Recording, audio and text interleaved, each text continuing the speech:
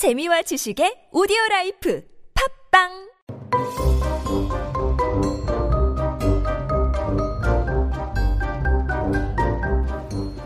왕쌤의 교육 이야기.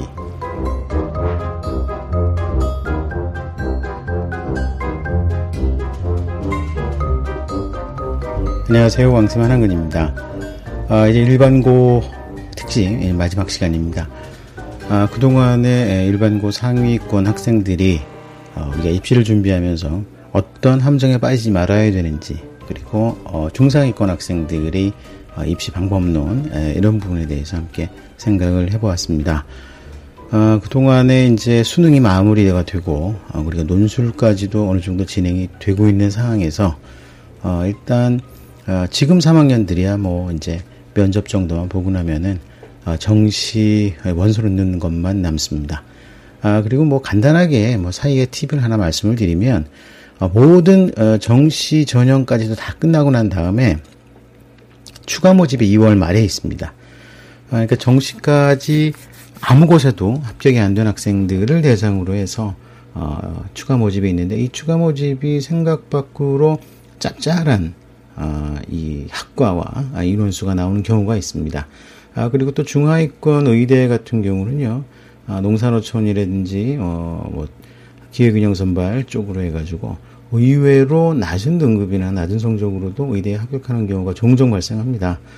몇 년 전에는 연세대학교 치과대학에도 있었고요.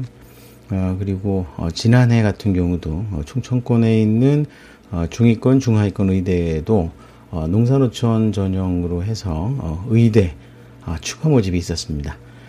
이거 생각보다 굉장히 낮은 성적으로도 합격하는 경우들이 종종 발생을 하는데, 이게 거의 이제 알려지지 않고 있습니다.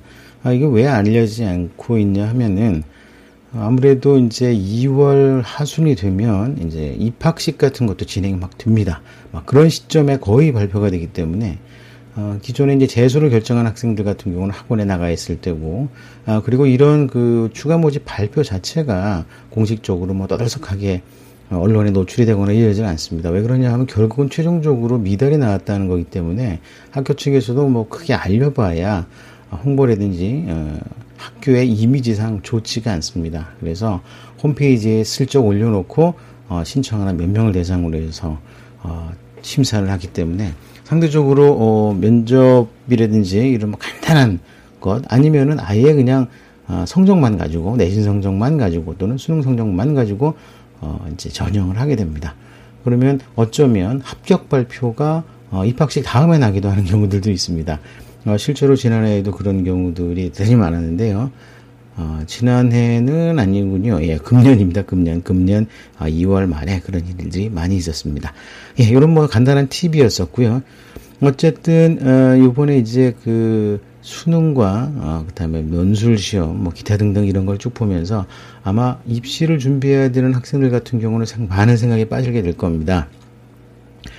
저도 이제 그동안에 이제 공부 강조를 계속해서 말씀을 드렸습니다. 아무리 학생부 종합전형이 뭐 실력과 능력, 역량, 장래 가능성으로 한다고 해도 실제로 많은 부분에 있어서는 그렇지 않은 경우가 있습니다. 때문에 성적을 어느 정도 하면서도 자기가 가지고 있는 실적을 갖다가 적극적으로 어필할 수 있어야 되기 때문에 그런 부분들이 결코 쉽지는 않습니다. 어떤 사람들은 이런 얘기들도 합니다. 자녀들이 이제 중위권이나 중하위권 성적인데 그래도 4년제 대학, 그리고 가능하다 그러면 수도권에 있는 4년제 대학을 가고 싶은데 방법이 없겠느냐, 이런 말씀을 합니다. 그런데 그런 걱정을 언제 하는 것이 가장 좋으냐면은요, 최소한 늦어도 1학년 말, 지금입니다. 지금 시점 정도의 문제의식을 갖는다 그러면 그 문제가 안 됩니다. 왜 그러냐 하면 2학년 1년 동안이 남아있기 때문에 그렇습니다. 자, 이제 입시는 전체적으로 수시 전형이 주도를 하고 있습니다. 지금 전형이 정시와 수시로 나뉘어져 있다 그래가지고 수시와 정시를 동시에 다 잘하겠다고 달려가는 것은 정말로 위험한 일입니다. 그리고 사실은 수시와 정시를 나눠가지고 두 가지를 하겠다라고 생각하는 것 자체가 또 사실은 정상적이지가 않습니다. 수시와 정시는 다르지가 않습니다. 하나라고 보셔야 됩니다. 그리고 학교 공부를 열심히 하는 게 결국은 수능 준비를 잘하는 거라고 생각하셔도 크게 무리는 없습니다. 보통 학생들이 이렇게 공부를 합니다. 시험 기간을 한 3주 정도 앞두고는 전적으로 이제 내신 공부에 몰두합니다. 그러니까 중간고사나 기말고사죠. 이 시험을 앞두고는 한 2주에서 3주 정도 내신 공부를 적극적으로 하고요. 시험이 끝나면 바로 다시 수능 공부에 돌입하게 됩니다. 그렇게 되면 대개 수능 모의고사 문제집을 많이 풀게 되는데요. 근데 2학년 때까지만 해도 이런 이분법적인 부분들이 가능한데 2학년 2학기 정도만 되기 시작하면 학교에서 아이의 선생님들이 교과목 과정들을 수능 모의고사라든지 EBS 교대 쪽으로 해가지고 돌려가지고 수업하시는 선생님들이 정말 많습니다.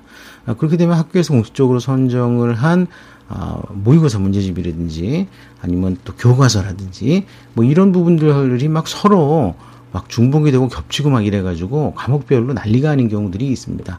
물론 선생님에 따라서는 학생들의 수준을 맞춰가지고 다양한 교재를 선택해가지고 진행하는 경우가 있는데 특히 일반고 같은 경우는 학생들의 성적의 폭이 굉장히 넓습니다. 그렇지 않습니까?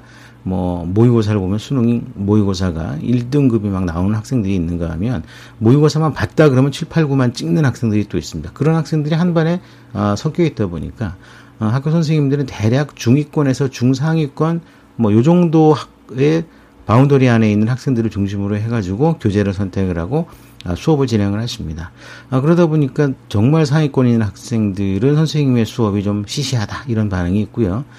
그리고 중위권 이하 중하위권 그다음에 하위권 학생들 같은 경우는 알아듣지를 못해가지고 수업하기가 너무 힘듭니다.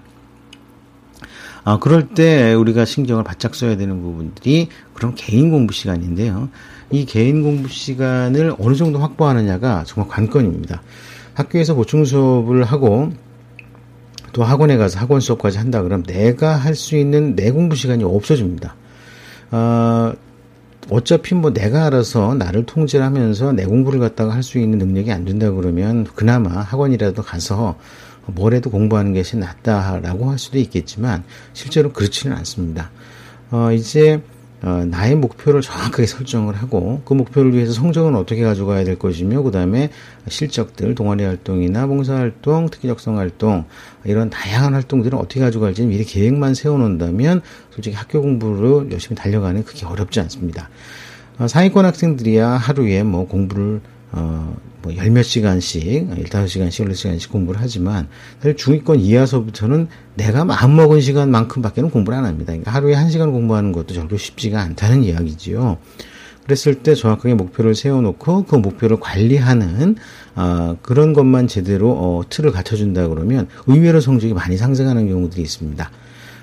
자, 성적을 일단 말씀을 드렸는데, 지난 시간까지 계속해서 성적을 조금씩이라도 올리라 이렇게 말씀드렸지 않습니까? 근데 어제 말씀드릴 때는 이렇게 했습니다. 12등에서 10등, 8등, 6등, 4등 뭐 이렇게 말씀을 드리니까 어느 분이 그러시더라고요. 야, 너무 어렵다.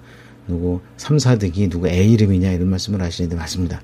그러면 이렇게 생각하시면 됩니다. 12등, 11등, 10등, 8등, 9등, 8등, 7등, 6등, 5등, 4등 뭐 이런 식으로 그럼 기말고사까지 12등이 한 8등, 7등까지는 올라갈 수가 있습니다. 이 정도는 충분히 가능합니다. 또 22등이 한 12등 정도 올라가는 것도 가능합니다. 자, 그렇다면 그렇게 자기가 할 수 있는 가능한 부분에 수준의 목표를 두고 성적을 만드는 겁니다. 자, 그러면은 사실 그 다음에 남는 것이 이제 실적 부분인데요. 실적 만드는 거를 이렇게 한번 생각을 해보십시오. 실적을 만드는 걸 모아가지고 스토리텔링을 만드는 게 아니라 아예 스토리텔링을 먼저 쓰는 겁니다. 머릿속에 생각을 해보시는 거예요. 자, 내가 만약에 경영학과를 가고 싶다고 하면 이렇게 생각을 한번 해보십시오.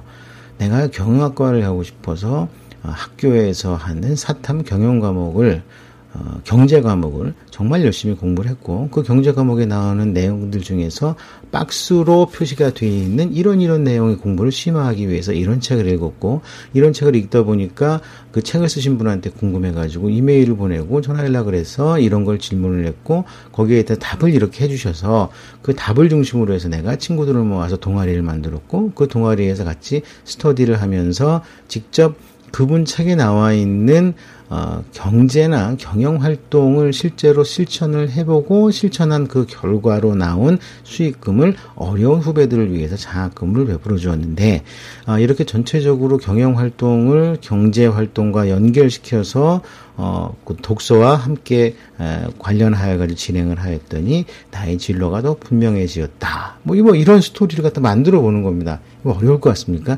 이거 어렵지 않습니다. 또 이과 같은 경우는 그렇습니다. 내가 훌륭한 반도체 공학자가 되기 위해서 우선 현재 우리가 읽기 쉬운 반도체와 관련되어 있는 다양한 원리 공부를 갖다 공부하기 시작했다. 아인슈타인의 상대성 이론이나 또는 양자 이론과 같은 어려운 이론을 먼저 어떤 내용인지 알고 싶어서 관련된 책을 읽고 그 책을 한번 내가 다시 정리를 해서 20페이지짜리 정리 요약집을 만들기도 했다. 그리고 그 만든 요약집을 이북으로 만들어서 다른 학생들과 나눌 수 있도록 방법을 찾기도 했다. 그런데 이 과정에는 나와 함께하는 친구들과 자율 동아리를 만들어서 자율 학습 동아리를 만들어서 열심히 활동을 했더니 담당 선생님이셨던 어떤 선생님이 크게 칭찬해 주셔서 보람이 있었다. 이런 식의 스토리텔링을 한번 만들어 보는 겁니다. 이런 식의 스토리텔링을 갖다 만드는 거는요, 완전히 그 새로운 이야기를 만드는 게 아니라 지금까지 내가 공부하고 관심 가졌던 분야를 갖다가 전적으로 한번 쭉 훑어보는 거기 때문에 우리 부모님들이 자녀들하고 같이 한번 얘기를 나눠보고 부모님들이 소설을 써보는 것도 괜찮습니다. 그러면 그런 과정을 한번 스토리텔링을 만들어보고 자녀와하게 이렇게 한번 의논을 해보고 어떤 것이 더 좋은지를 갖다가 얘기를 해보면 의외에 괜찮은 스토리가 나와요. 그럼 그 스토리에 맞춰가지고서 언제는 뭐하고 중간고사 끝나면 이거 하고 기말고사 끝나면 이거 하고 여름방학 때 뭐하고 겨울방학 때 뭐하고 이런 식으로 진행을 한다 그러면 아주 멋진 자기소개서용 컨텐츠가 나오게 됩니다. 그리고 그런 거에 대해서 이제 책을 읽고 활동을 하고 연구를 하고 이렇게 하면은 당연히 그 담당 교과 선생님이라든지 자율동아리 지도 선생님께 가서 보고 말씀을 드려야 되겠죠. 그래야지 학생부에 올라가죠. 물론 담임 선생님과 말씀드려도 괜찮습니다. 근데 이런 활동 지도는 평상시에 나를 많이 아껴주시고 예뻐해주는 선생님하고 같이 하는 게 굉장히 중요합니다. 그런 거를 통해서 학교 생활 기록을 긍정적으로 기재만 될 수 있다면 성적은 향상되는데 이런 동아리 활동과 또는 학습 활동 그리고 봉사 활동을 통해 가지고서 이런 성과가 났는데 이런 걸 보니까 나는 역시 경영 경제 분야에 특화되어 있는 학생이라는 걸 알 수 있었다라고 이제 자기도 모르게 스토리텔링이 줄줄 읊어지는 거죠. 그럼 행동 자체가 거기에 맞춰집니다. 이게 굉장히 신기한 게 일단 생각을 하고 계획을 세워서 목표를 향해서 달려가야 되겠다는 어떤 구체적인 나의 계획이 세워지면 남이 세워준 게 아닙니다. 나의 계획이 세워지면 실제로 나의 행동이라든지 삶이 거기에 맞춰서 서서히 변합니다. 한 방에 다 변하진 않죠. 그런데 만약에 그런 활동을 하다가 주변에 주의를 좀 끌게 되고, 그 다음에 주변에서 선생님도 그러시고요. 친구도 괜찮고, 부모님도 그렇고, 칭찬을 받고, 그래서 자기 만족도가 높아지게 되면 성과가 정말 커집니다. 자, 어떤 실적 부분에 있어서의 입시 준비가 특별하게 무슨 예를 들어서 봉사활동은 몇백 시간을 해야 되고, 상은 어떤 상을 몇 개 타야 되고, 이런 계량적이고 정량적인 방법이라고 생각하시면 절대로 안 됩니다. 이런 나의 역량을 보여주는 거는 항상 서술형입니다. 서술형. 어떻게 내가 앞으로 살아나갈 것이고 그 사는 것이 어떤 세상의 변화를 만들어줄 것인가를 고민하고 생각하다 보면 거기에 달려가고 있는 내 모습을 발견할 수가 있을 것이고 그렇게 발견한 내 모습이 바로 나의 진실한 나의 모습이 되게 됩니다. 자, 요렇게 자기의 스토리텔링을 만들고, 그리고 스토리텔링을 기초로 하여서, 이제, 실적 부분을 갖다 정리를 하게 되면, 슬슬 올라가는 성적과 함께 딱 맞물려져 가서 아주 멋있는 거죠. 자, 성적만 올리기도 힘든데 나는 성적이 올라간 이유가 바로 내 진로와 특기와 내 장래의 희망과 꿈을 이루기 위한 활동 결과 성적도 저절로 올라가게 됐다. 이런 스토리가 사실은 굉장히 아름답습니다. 그리고 실제로 이런 경우가 굉장히 자기 자신의 진로라든지 특별한 역량을 만들기 위한 수고를 하는데 정말 아름답게 잘 활용되기도 합니다. 자, 그러면 일단 어떻게 되느냐면요. 중위권이라고 그러면 4, 5, 6등급을 얘기를 하겠죠. 그럼 4, 5, 6등급으로 1학년 1학기를 시작했던 학생이 3학년 1학기 때 3등급이나 또는 3등급 초반이나 2등급 후반 또 그 이상이라도 괜찮습니다. 좋겠죠. 더 올라가면 그렇게 성적을 만들었는데 성적을 갖다가 이제 3년 동안 합산을 해보니까 생각보다 훨씬 안 좋다. 3학년 때 내가 2.8등급까지 올라갔는데 3학년 때 3년 동안 평균을 내보니까 선생님 3.7이 나왔어요. 제가 1학년 1학기 때 5등급 가까운 성적도 있었기 때문에 정말 힘든 것 같습니다. 라고 이야기하는 학생들이 있는데 사실 이런 부분들은 오히려 이 학생의 아주 긍정적인 장점이 될 수가 있습니다. 그러니까 성적이 점점점 향상된다는 이야기가 아니겠습니까? 그렇다면 향상된 이유가 내가 꿈을 찾고 꿈을 향해서 막 달려가다 보니까 성적도 올랐다. 이런 스토리가 정말로 아름다운 겁니다. 진실이기도 하고요. 그렇죠? 근데 학생들을 만나면서 많은 학생들을 지도하면서 제가 항상 느꼈던 게 그겁니다. 자기 꿈을 찾고 꿈을 구체적으로 실현해 나가는 과정에 있는 학생들은요. 어마어마한 결과물을 만듭니다. 이거 대단하기 때문에 이거 쉽게 생각할 게 전혀 아닙니다. 자, 그렇기 때문에 이런 꿈을 갖고 자기의 전공이나 진로 활동을 쭉 준비하는 것, 그리고 진로 활동도 단순한 것이 아니라 동아리 활동이나 또는 그것이 봉사 활동으로 연결돼서 만들어질 수 있다 그러면 그 학생은 정말 성공을 할 수가 있습니다. 4, 5, 6등급도 충분히 4년제 대학이나 또는 수도권 대학을 성공적으로 진학을 할 수가 있게 됩니다. 굉장히 중요합니다. 제가 말씀드린 건 전체적으로 다 수시 전형, 특히 학생부 전형으로 대학 간 학생들을 대상으로 해서 말씀을 드린 겁니다. 논술 전형이라든지 또는 학생부 교과 전형 같은 경우는 성적이기 때문에 또 논술 같은 경우는 또 논술로 특화되어 있는 사교육이나 또는 학교 공교육의 방과후 학교 과정들도 많기 때문에 제가 부디 말씀드릴 건 없는데 저는 그렇습니다. 전략을 세워서 그 전략을 어떻게 효율적으로 실천하는가가 중요하다고 생각을 합니다. 그리고 그 전략을 짜는 거는 학생의 자각으로부터 시작이 되어야 됩니다. 나는 어떤 사람이고 나는 앞으로의 꿈이 뭐고 이런 건데 앞으로의 꿈을 모르는 경우가 대단히 많습니다. 그럴 경우에는요. 부모님이라든지 학교 선생님이든지 아니면 친구들이 이 학생에게 가장 맞다고 생각하는 부분을 갖다가 좀 권유를 해보세요. 그리고 그런 것을 하는 다른 팀에 끼어서 한번 하는 것도 괜찮고요. 아니면 내가 독자적으로 시작을 하는 것도 괜찮고. 그래서 여러 사람들이 함께 힘을 모아서 도움을 주게 되면 충분히 좋은 결과를 만들 수 있다고 생각합니다. 그러면 4, 5, 6까지 했으니까 7, 8, 9가 남았네요. 7, 8, 9등급. 나중에 기회가 되면 한번 말씀드리겠습니다. 아직 7, 8, 9등급이라 그러면 하위 한 20, 30% 정도 되는 그룹을 이야기하는데, 이런 학생들 같은 경우는 수능 성적이라든지 아니면 수시, 정시, 입시 이렇게 딱 따지는 것보다는 다양한 가능성의 그 진로 시스템들을 갖다 활용하는 것이 대단히 좋습니다. 꼭 4년제 대학 나오고 아니면 전문대 나와야지만 성공하는 부분들은 충분히 아닙니다. 그리고 4년제 수도권 대학보다 지방대학, 지방대학보다도 또 전문대학 이런 식으로 훨씬 등급을 갖다가 좀 여유 있는 수준의 학교에 진학을 해서 그 학교에서 짝 먹는 게 또 굉장히 좋은 어떤 진로 전략입니다. 이런 진로 전략은 제가 다시 한번 나중에 또 말씀을 드리기로 하고요.